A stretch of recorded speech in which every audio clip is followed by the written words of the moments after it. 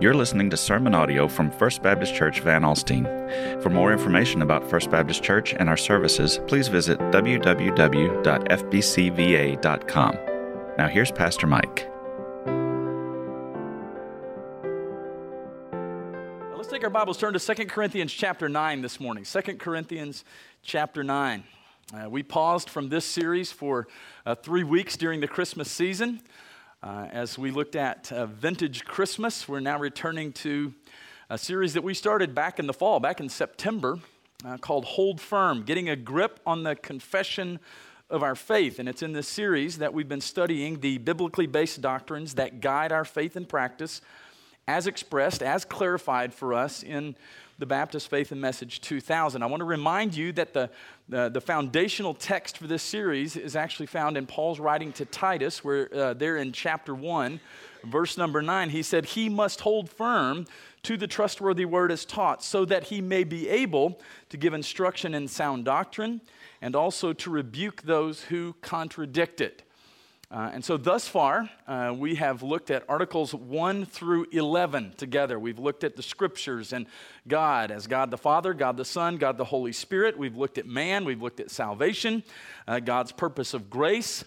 We've looked at the church, baptism and the Lord's Supper. We've looked at the Lord's Day, the kingdom, last things, and evangelism and missions. Now, I want to say from the outset of this morning's message, it may seem a little disconnected.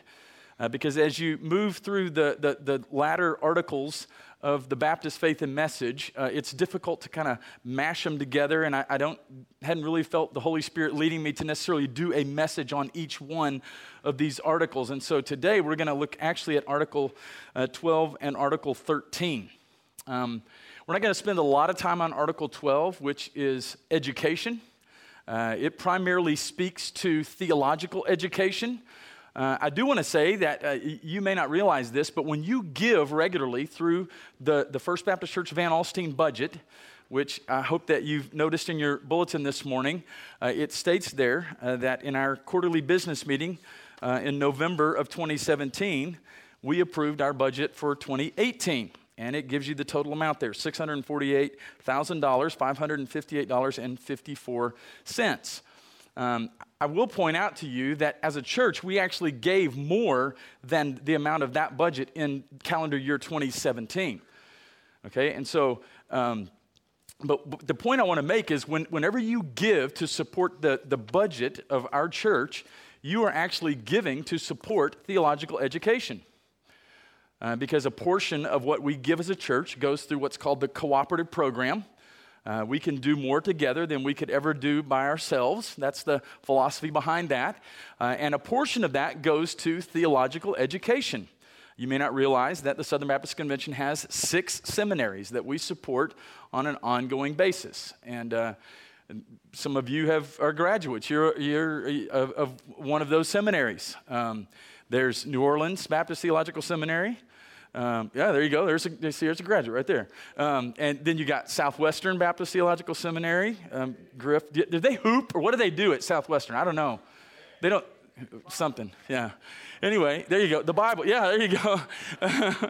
Then you got Southern, you got Southeastern. There's one out on the West Coast. Can you believe that? Yeah, Gateway Baptist Theological Seminary. There's Midwestern Baptist Theological Seminary. Jace, our youth pastor, is a graduate of Midwestern. And all our seminaries, while they are, they're all unique in different ways, they all have a very similar purpose, and that is to train men and women for gospel ministry. Not necessarily just to pastor, but to lead in various areas of ministry, to go to the mission field. And so with that as kind of a backdrop, I want us to look at Article 12 this morning, education. It says this: Christianity is the faith of enlightenment and intelligence. In Jesus Christ abide all the treasures of wisdom and knowledge. All sound learning is therefore a part of our Christian heritage. The new birth opens all human faculties and creates a thirst for knowledge. Moreover, the cause of education in the kingdom of Christ is coordinate with the causes of missions and general benevolence and should receive, along with these, the liberal support of the churches. An adequate system of Christian education is necessary to a complete spiritual program for Christ's people. And then the second paragraph says this: in Christian education, there should be a proper balance between academic freedom and academic responsibility. Freedom in an orderly relationship of human life is always limited and never absolute. The freedom of a teacher in a Christian school, college, or seminary is limited by the preeminence of Jesus Christ, by the authoritative nature of the Scriptures, and by the distinct purpose for which the school exists. Now, we recognize certainly that there is an aspect of education that is to happen and should be a priority of every local church. If you were in a small group setting this morning studying the Word of God with other people, that is education. But really, this particular article speaks primarily to theological education, okay? Those who would go to seminary, for example, and be trained for the work of ministry. But we recognize that those seminaries exist for the church. In fact, Midwestern Seminary over the last 2-3 years, maybe longer than that even, has this new initiative under the direction of their president, Dr. Allen, called For the Church.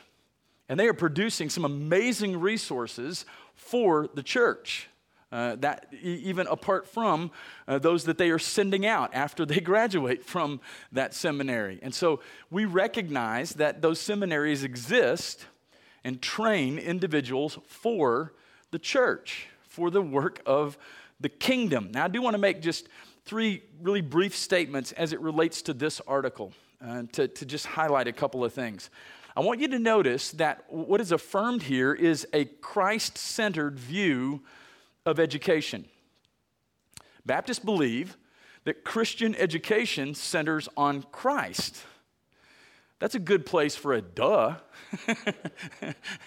Can we say that in church?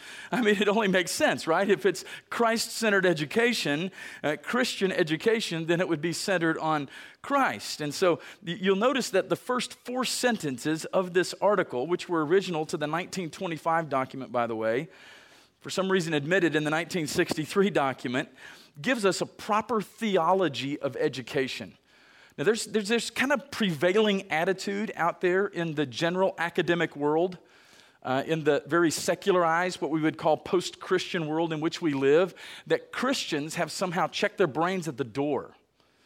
That if you hold to a biblical worldview, if you hold to certain theological truths like the virgin birth, for example, and other things, then you have somehow just checked out mentally.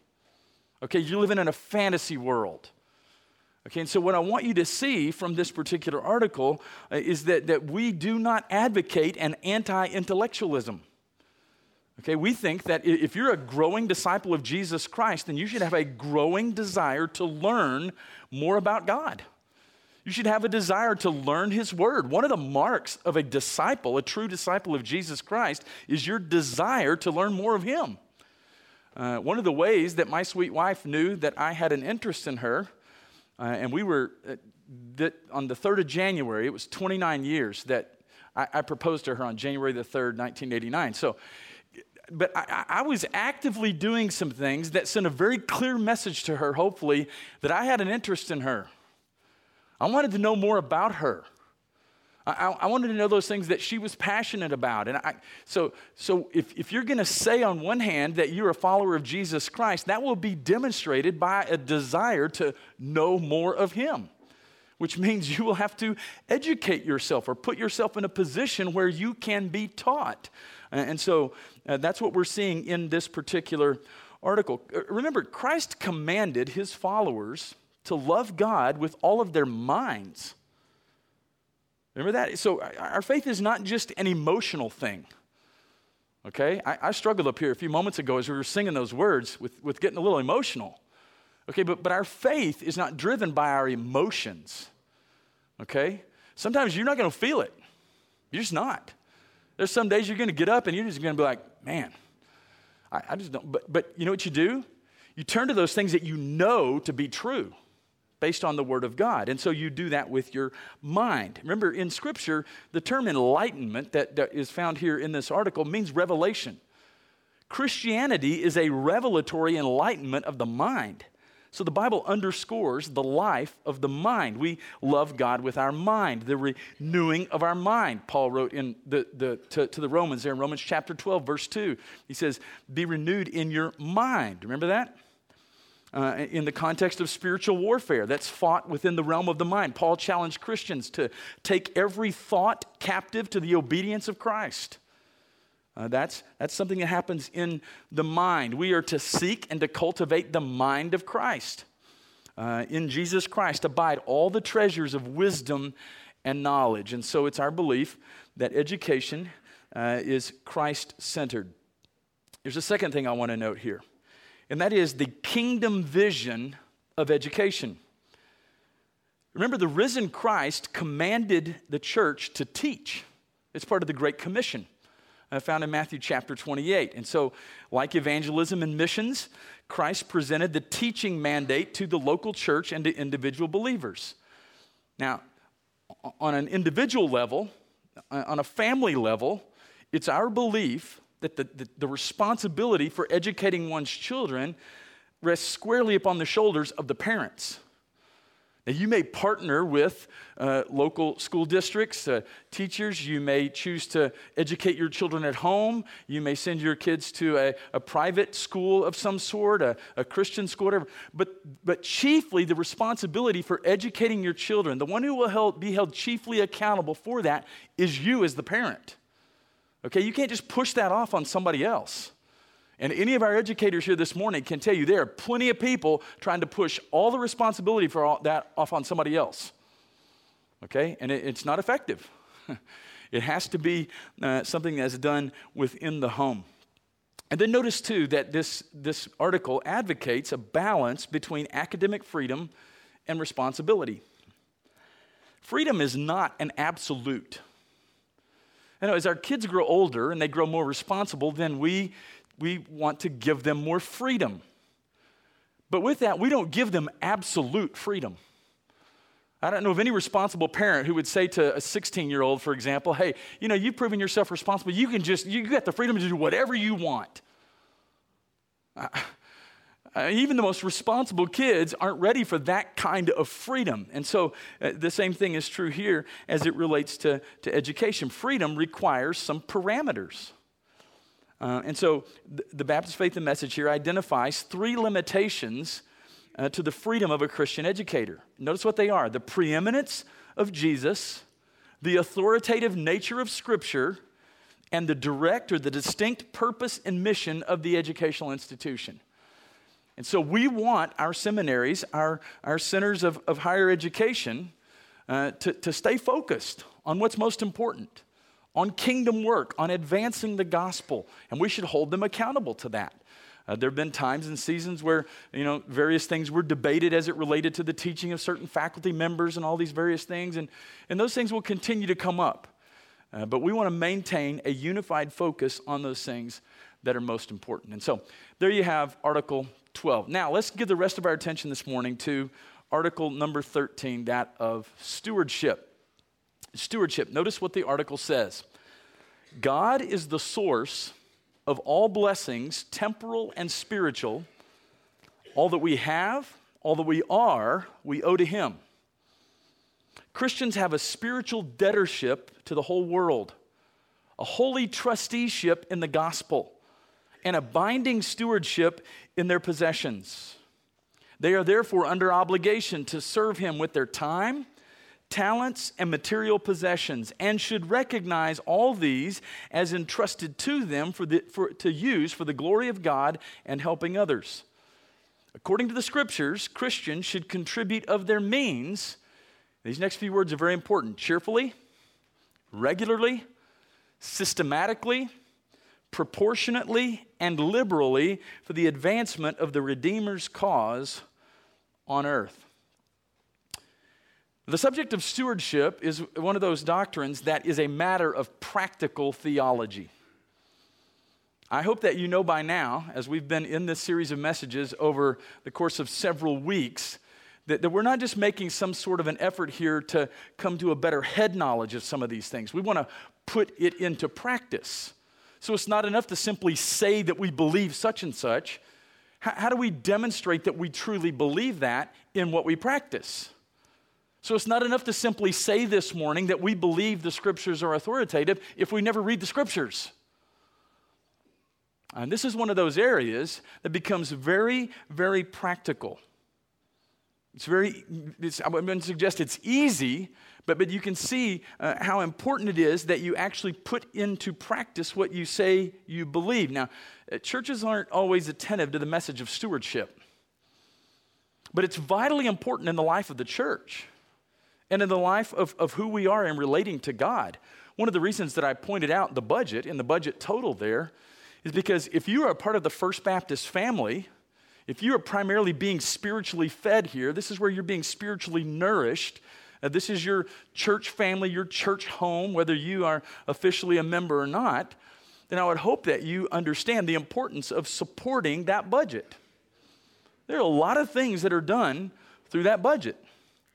Like, it's kind of nice that we have some electricity here this morning, isn't it? It's kind of a nice thing. That's part of the budget. I do like to eat occasionally. And by the grace of God, I have the joy and privilege of serving in vocational ministry. Sometimes it blows my mind that I actually get paid to do what I do. My family likes to eat as well, and so that's part of the budget.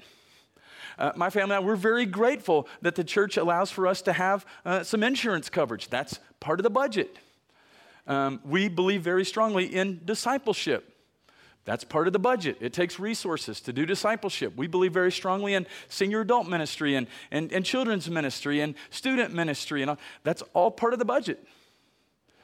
And so I would hope and pray that you see that as a part of your responsibility as a part of the First Baptist family to support that budget. And so what I want us to do this morning is I want us to look at a very practical expression of stewardship in the life of the church. And Paul deals with that issue here in 2 Corinthians chapter 9. So let's pick it up in verse number 6. And we'll read down through the end of chapter 9, verse number 15. He says, the point is this: whoever sows sparingly will also reap sparingly. And whoever sows bountifully will also reap bountifully. That's called the law of the harvest. Each one must give as he has decided in his heart, not reluctantly or under compulsion, for God loves a cheerful giver. And God is able to make all grace abound to you, so that having all sufficiency in all things at all times, you may abound in every good work. Then he says, as it is written, he has distributed freely, he has given to the poor, his righteousness endures forever. He who supplies seed to the sower and bread for food will supply and multiply your seed for sowing and increase the harvest of your righteousness. You continue to see this talk about sowing and reaping and a harvest. And this says in verse number 11, you will be enriched in every way to be generous in every way, which through us will produce thanksgiving to God. For the ministry of this service is not only supplying the needs of the saints, but is also overflowing in many thanksgivings to God. By their approval of this service, they will glorify God because of your submission that comes from your confession of the gospel of Christ and the generosity of your contribution for them and for all others. While they long for you and pray for you because of the surpassing grace of God upon you, thanks be to God for his inexpressible gift. Now, what we've done here in 2 Corinthians chapter 9 is we've kind of jumped into the middle of a discussion that Paul is having or is writing to the Corinthians about an offering that had been prearranged and the offering that he was planning to collect from them as they were helping out those in need. And so Paul says that I thought it necessary to urge you to go ahead and receive this collection so that when the time comes for us to come and receive it, you won't in any way be embarrassed because you haven't taken care of your business. You haven't taken care of what you've committed to do. So go ahead and make preparations for that. And he is writing to them to remind them of their commitment, okay, that which they've determined to do, and to remind them of what they had promised. But then in verse 6, he kind of turns to more of an application of this issue of giving and of stewardship. Let me give you a good solid definition for the word stewardship. It's not a word that we use a lot today in our modern vernacular, okay? But it's a very biblical term, very biblical concept. Stewardship can be defined as this: as utilizing and managing all God-given resources for the glory of God and the betterment of His creation. Stewardship is utilizing and managing all God-given resources for the glory of God and the betterment of His creation.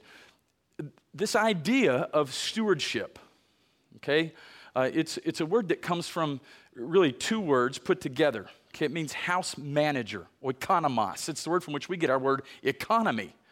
Okay, and so if you were a steward, then you were a house manager. You were to manage that which really belongs to someone else.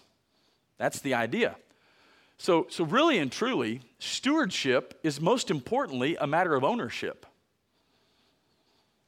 And I know we, especially in our Western world way of thinking, in our very materialistic society, we think that the idea is to get all you can and can all you get. And keep it for yourself, right? I mean, that's kind of the idea. And people, our success is determined by how much we've accumulated. Okay, if you've accumulated lots of stuff, then you must be successful. But that's not necessarily the case from a biblical perspective. And so we first have to understand and know that everything we have, everything that we call our own, whatever you've got in your retirement fund or your 401k or your Roth IRA, or wherever you have your investment, some of you are like, what is that? Like, we're just like trying to pay the light bill this month. I mean, I understand. Trust me, I fully understand. I don't have a whole lot of a retirement portfolio to show you this morning, okay? Just so I'm right there with you.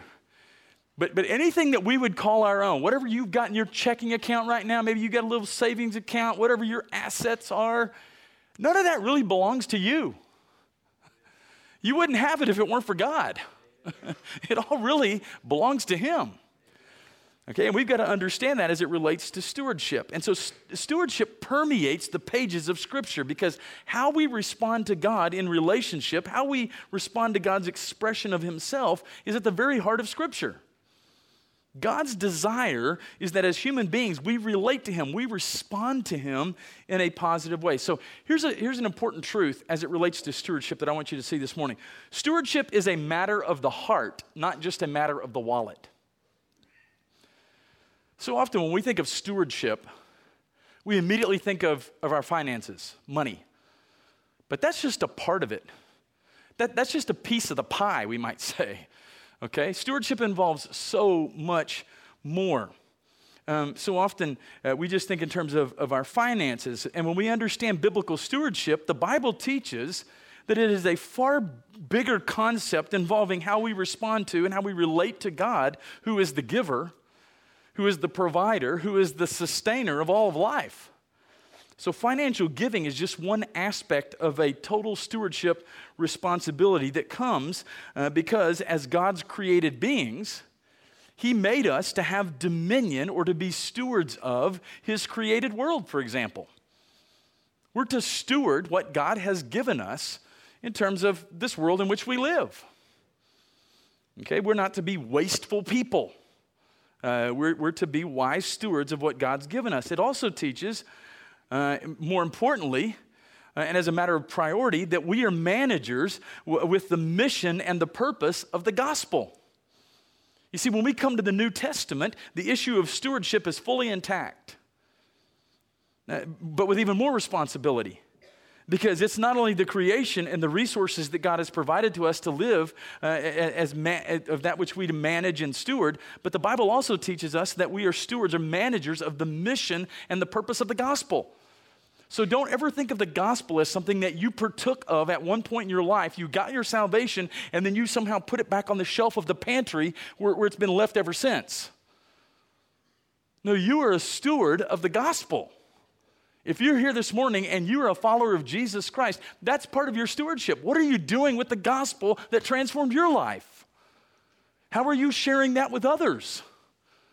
How irresponsible to have the greatest news ever known to man and you're doing nothing with it. You're never sharing that with others. You're in no way contributing to the advancement of the gospel through missions, through giving, going, sending, all those things that we often talk about. That's a big part of our stewardship. Paul said it very well in 1 Corinthians chapter 4. He said, "Let a man regard us in this manner as servants of Christ and stewards of the mystery of God." And that's where he goes on to say, it is required in stewards that one be found trustworthy, be found faithful. So Jesus is not simply satisfied with a slice of the pie of our obedience.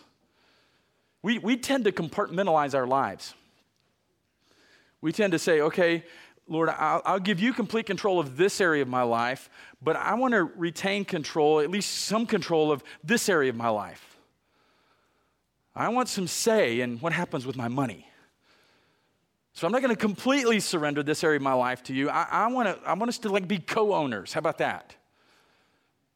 God's not interested in being somehow, riding shotgun with you or, being your, no, God wants control of it all. That's what biblical stewardship is all about. That's the foundation of it. So here's some things I want you to notice from the text that we've just looked at here in 2 Corinthians. Notice, first of all, that biblical stewardship has a definite plan. Has a definite plan. I've got a pretty good suspicion that everybody who's here this morning, probably not many of you, if any, of you got up this morning and you're sitting there drinking your coffee, watching cartoons or whatever you might do as part of your morning routine, and then you just kind of went, hey, we got to go to church. What do you think, huh? I mean, you're probably not here kind of on accident or just showed up haphazardly. It may be true for some of you, but for most of us, that's not the case. No, we're here this morning because we purposed to be here. I think it's Jack Graham who I heard recently say, hey, being in worship regularly on Sunday is really a Saturday decision. It's something that you determine to do, that you make preparations for because it's a priority in your life. Well, the same is true in our giving. Now, I've done some haphazard giving in my day. Okay, and we're especially mindful of this during this time of year because we've just come through the Christmas season, and how many of you, a part of your Christmas is hearing the bells ringing at Target or Walmart or whatever, right? Ding, ding, ding, ding, ding, ding, ding, ding, right? Okay, I can't think of a time in my life that I ever thought, babe, I'm gonna drive down to Target so that I can give to the Salvation Army. I haven't done that. I have, however, gotten out of my car at Target or whatever else, and as I'm walking into the store, I hear that bell ring, and I'm going, oh, I got a little change. I'll drop it in the kettle. It's kind of haphazard. Do you realize that's how some followers of Christ take care of their stewardship, their financial giving? Well, it's end of the month, and I guess we can afford to throw a 20 in the plate. If we have a little bit left over next month, we might give that too. There's no intentionality behind that. There's no purpose behind that. There's no planning in that. But we see here that these people had a definite plan, and that involves a commitment of the heart. Again, stewardship is more a matter of the heart than it is a matter of the wallet. It's a matter of the heart. How committed are you to supporting God's work financially? Now, you may say, but Pastor, we don't have much.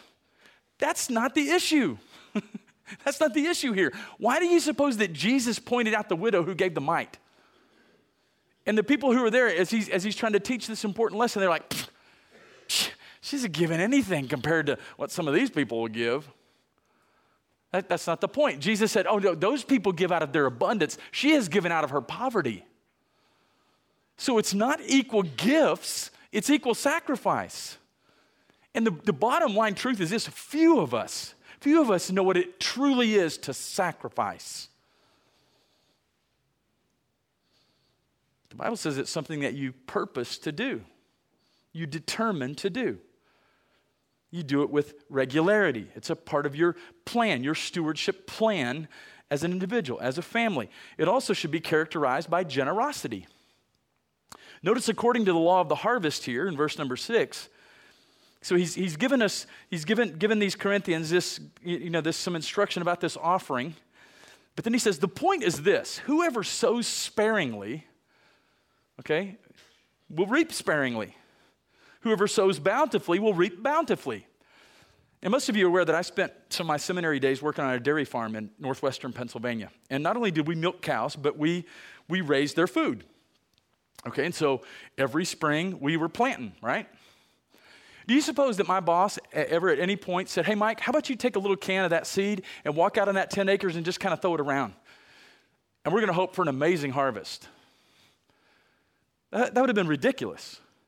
No. We're going to get out this massive planter that has multiple bins on it, and it's going to dig up the earth, and we're going to put hundreds of pounds of seed in that planter, and we're going to go, sure enough, plant that 10 acres. And we're going to expect a bountiful harvest because we have sown bountifully. Okay, now this is not suggesting that we give in order to get. Okay, that's not the point here.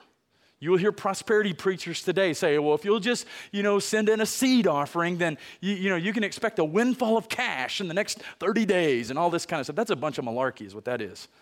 Okay, that's not what Scripture teaches us here.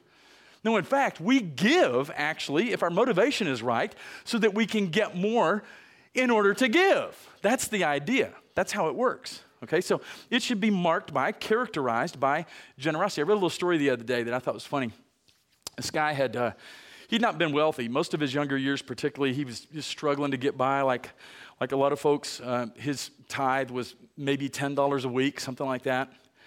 But he worked hard, and he saved, and he invested, and he was eventually able to build a business that became quite prosperous, to the point that his tithe became in excess of $500 a week.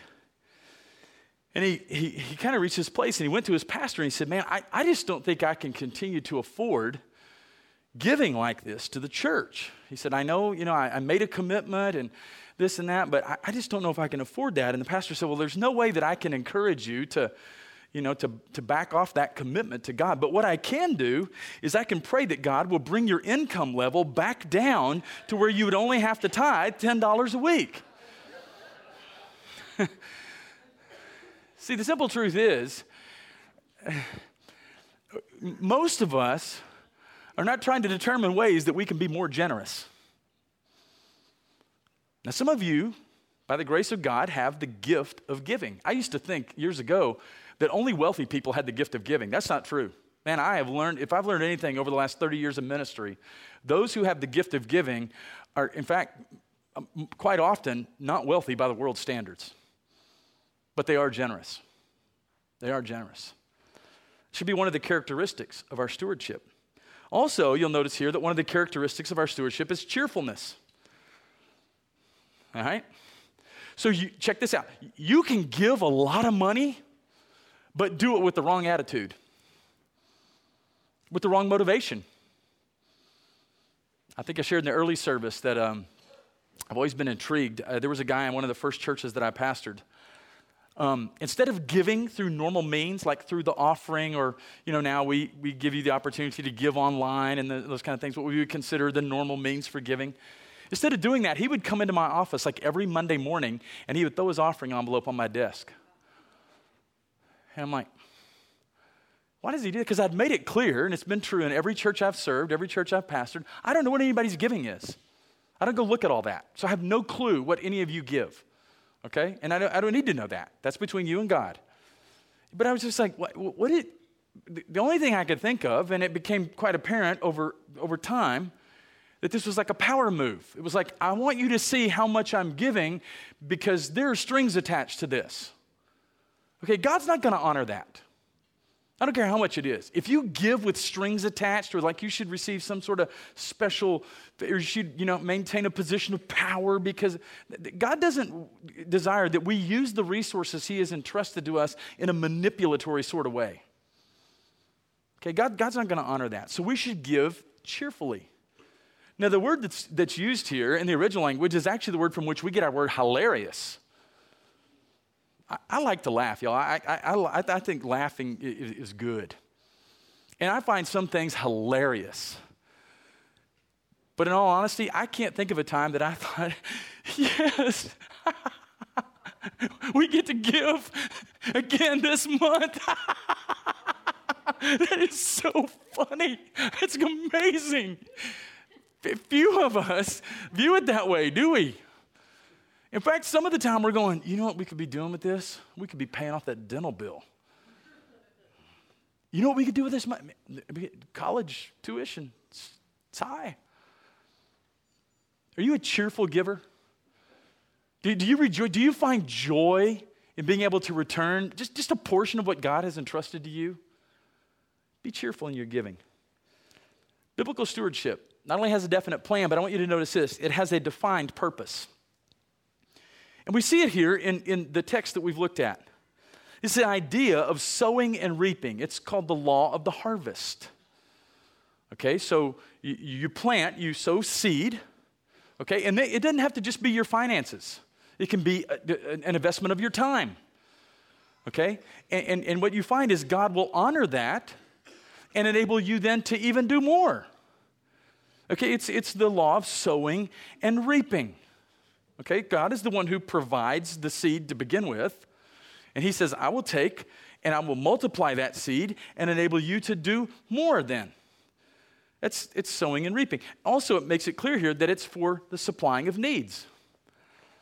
Whenever you give, a portion of what you give is used to supply needs. There are benevolence needs in our community that are met through those resources.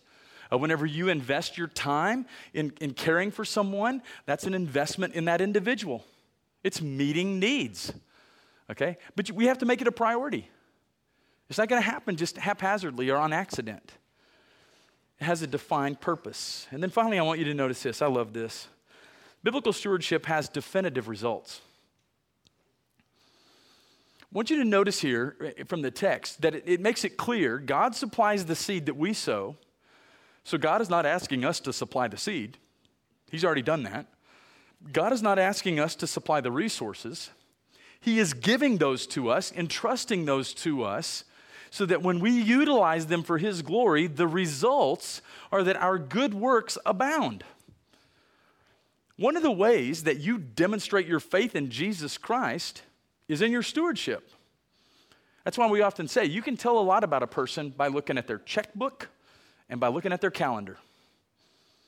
How do they invest their time and how do they invest their monetary resources? The priorities that you set in your life say a whole lot about where you are in your walk with the Lord. So good works abound. Our faith is proven. Our faith is proven. Now, I'll be honest with you, there have been times through the years that this whole idea of biblical stewardship has not made a lick of sense. There were times for us, like most of you in our almost now 29 years of marriage, that it did not make sense. We were struggling to live on 100% of our income. And then you throw in this whole idea of a tithe, which means the 10th. And you're thinking, if we're barely making it on 100% of our income, how in the world can we make it now on 90% of our income? And sometimes I couldn't tell you how it happened. But I will guarantee you this, God has always, always, always been faithful to meet our needs. Do I look like I've missed a meal to you? God's word says His children aren't going to go hungry. No, sometimes it won't make sense to you. There were times like man, we need new tires. The washer's broken. This, that. I mean, we got all these. Make your giving a priority, not just financially, but of your time. Few of us are looking for something to do, right? I know I'm not. But how are you investing your time for God's glory and His kingdom? And here, most importantly, according to verse number 13, God is glorified. When we practice biblical stewardship, okay, we're not going to care that we get any, quote, glory for that. No, ultimately, God will be glorified because we're practicing biblical stewardship. God will be glorified. Thank you for listening to this message from First Baptist Church Van Alstyne. FBCVA is located at 121 East Marshall Street in Van Alstyne, Texas, or you can visit us online at www.fbcva.com. Be sure to visit the sermon archive for more messages from this and other series.